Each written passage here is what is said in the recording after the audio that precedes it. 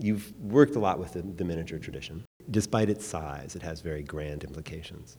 On one hand, I think the miniature tradition allows you to develop a content, which is the sort of mythic dimension. And on the other hand, there's kind of a form. Talk about the content a little bit and the way in which you process that content. How do you approach that kind of material in your work? What is your process like for thinking about the sort of mythic content of history and trying to bring that forward in contemporary art? I think when I started engaging with miniature painting, it was already out of a desire not to be nostalgic. It was very objective engagement. And it had so much complex social context. It was not necessarily something that was popular or prevalent. It had a function primarily in the tourist imagery in the market, available for kind of a kitsch consumption. Okay. So that informed, I guess, my interest in it, that it was something that had, for me, viability and something that I wanted to understand better, right, and engage and learn more of its historical context. But at the same time, its application required learning the craft. right. So, one inherited all this sort of relationship to the complex relationship to craft, excessive amount of specificity in a certain language, and how do you negotiate all of that and use it as a for contemporary expression, for personal expression, Right. and how do you break those boundaries and work with those confinements? So I think just that premise in of itself was interesting, that it came with a certain set of rules, and when you are presented with a very precise set of rules, the intent is to break those rules, Right. or pull them apart. And so I think for me, that sentiment is where I situate my relationship to miniature painting. So in a way, you master the tradition as a process of mastering the craft. I think you have to also understand that this was in Pakistan, and so it was being already provided with a certain set of a certain specificity in a situation. The miniature painting department had one person teaching, and so you had to learn how to learn the craft. Right. So Right. it was not separated from the craft. Okay. But the interest that I had was enough that I went through and learned the craft, but I was always interested in it as a more of a conceptual activity. I mean, it's clear from the works you showed that you've managed to take that translation of the craft and make it your own in a variety of ways. One way is the sort of multiple registration within the ink drawings themselves, right? So that you see a number of different figures converging in a single space, right? You're sort of breaking the laws of physics, more or less, right? It's sort of two objects can't occupy the same space at the same time, but in art, of course, they can. But I'm also curious about the way you tease that out into a digital domain, right? Because on some level, we think of digital projections and multi-channel videos as a world away from sort of the handmade kinds of works that you do with the ink drawing. So how do you see those working together, and what is your experience in terms of translating from the small, intimate to the huge projected? I think the technology is changing so rapidly, and it's just been very exciting because accessibility to better technology, it's easy now.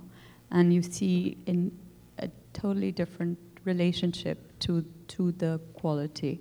So if you, for the recent multi-channel work that I did, it didn't even matter if a 10-inch drawing was finally, seen at 60 feet. Right. It was no longer about the transformation of the drawn into the digital. It was a independent Right.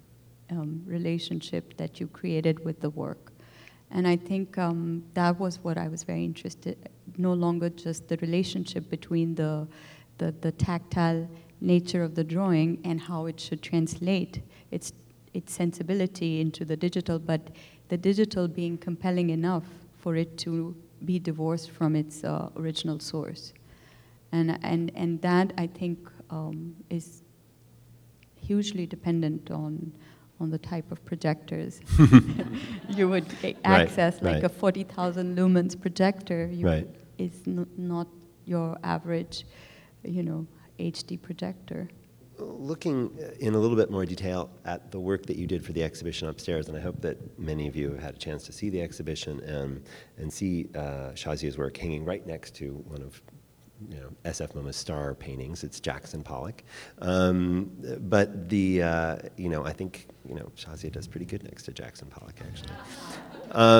But this piece, Sinsei, Narrative is Dissolution, #2, is one of the big works that you did around this Laotian epic, the Song Sinsei, from the 17th century. It's really interesting to me that I know, as you said in your lecture, you spent time in Laos, multiple visits in 2005 and 2006, and yet in depicting this this poem, you chose to work in this language that's not one it's not one that you were already familiar with, right? So can you tell us about that? How did you become interested in this mythic poem, and why did you select this for a work? I think the interest in the poem was really, I am interested in general in poetry. Mm-hmm. And the soul of a space is often captured in the poetry. But traveling and visiting Laos, I did, what was very interesting for me was that there was a very strong visual language in the murals within the temples. And a lot of it was visually familiar because it had a connection to the stylization that happens in certain illustrations in miniature painting, and yet completely unfamiliar in terms of its narrative. And there was no availability of the narrative around in terms of books or critique or anything. And a very familiar process for me in my own journey, because again, interest in miniature painting was through printed catalogs by Western institutions, but not necessarily by looking at miniature paintings, because they don't exist there. A few handful are in the local museum, but majority of it is in Western institutions. So this sort of roundabout method of understanding the content is familiar, some of the narrative around Sinsei was oral, so the interest in the oral tradition also came about, and then a lot of it is in French, so it's already has its own translation. Right. So interest in translation, interest in language, my own relationship to Urdu language in terms of growing up with this, in Pakistan with its very deeply entrenched colonial history, how you switch back and forth, what it means to be expressive in English, and the medium of instruction being English, and how you compensate Urdu in relationship to English. Lack of a good foundation, like in my instance, I don't speak Urdu really well, or it's very just spoken, but not, to understand poetry, you require translation in English. So again, understanding Arabic is limited. It's only, an ability is fluid, like I can read it. Again, a ritual of reading Arabic, but with no understanding. So there are multiple instances in my own experience of how I engage with the language, and how even the engagement with miniature painting for me was in understanding miniature painting as a language which defied a translation. It's untranslatable. So in that respect, it's very insular. Right. And that, how do you engage with that? It becomes a very provocative situation. Like, how can then you use something which defies translation, and how do you own it in the process? That's really interesting, because you spoke about translation a couple of times, several times in your talk, and it was clear that this is a thematic which is very important for you.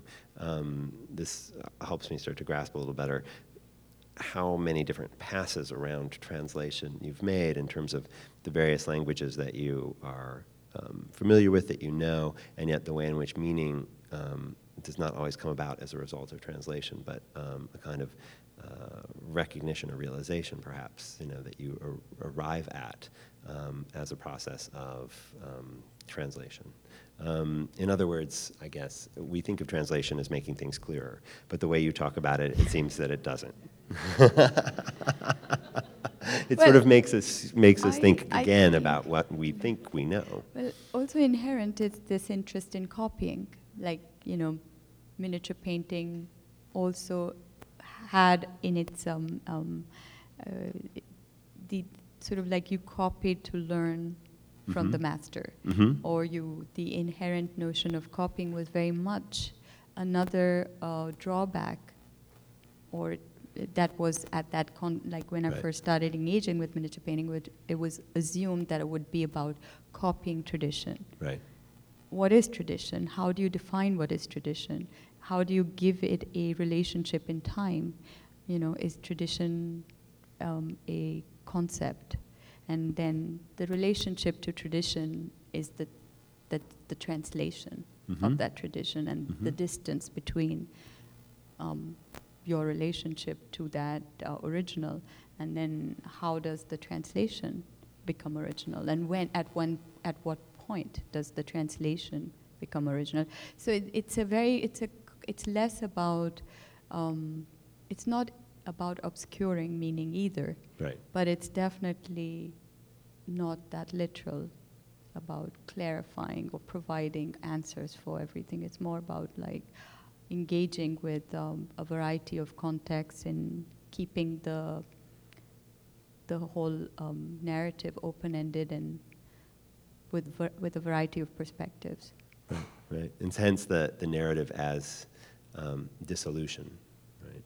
And the way in which, in some sense, that process of dissolving that we see in the picture is a sort of metaphor for other processes, some of which are artistic, i.e., letters dissolve into shapes and forms, but also cultural or even social, right? In the sense of thinking about the way language has both sort of form and meaning, but also the way one approaches a foreign language and what that requires to learn a foreign language, and how one becomes familiar in some sense with oneself by discovering something that's outside, I suppose. So the question I guess I have is does this sort of signal in your work these broader issues of, say, transnationalism, traveling from one place to another, feeling foreign in whatever place you may find yourself? I think so. I think there's definitely this tension that despite the mobility and being in different places, you sometimes, unfortunately, can be seen only in a certain way. Right. And I think this topic of transnationalism and global versus local is very charged and a very interesting place to examine, because for all these reasons, like what is local and what is global, Right. how authentic is local. Like local for me is pretty contaminated also. Right. And then, and yet, as kind of this notion of transnationalism, what exactly, gets translated, or how much, just by the ability to be mobile, you can claim ownership in multiple situations or locations. Right. It's very fluid. I think it's very current. This premise, as more and more work engages multiple aesthetics and challenges languages, and the premise is to come up with more unorthodox languages. Right. But the sentiment is there that art is at that particular interface often. Right. Artists are. It's interesting because one of the things I thought was very interesting about your talk is you said that the text, there's two kinds of text: the text that informs, and the text that becomes a vehicle of the work, right? And in some sense, what's really fascinating to me about your work is that it's sort of the convergence of these two, right? And on one hand, there is the Sensai, right? There is the Laotian text. And yet, in some sense, the text that emerges from your work seems to be a different, in other words, it's giving us a different message, right? It's a different kind of text, and it comes out of what you're doing as opposed to you're illustrating it, right? You're, in some sense, generating it. Yeah, I think, again, if choosing to focus on Sensai is such an immense concept, it's impossible. The intent was never to illustrate it. Right.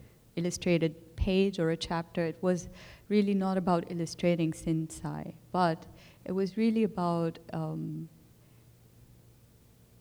creating kind of a relationship to it, and through the means of language.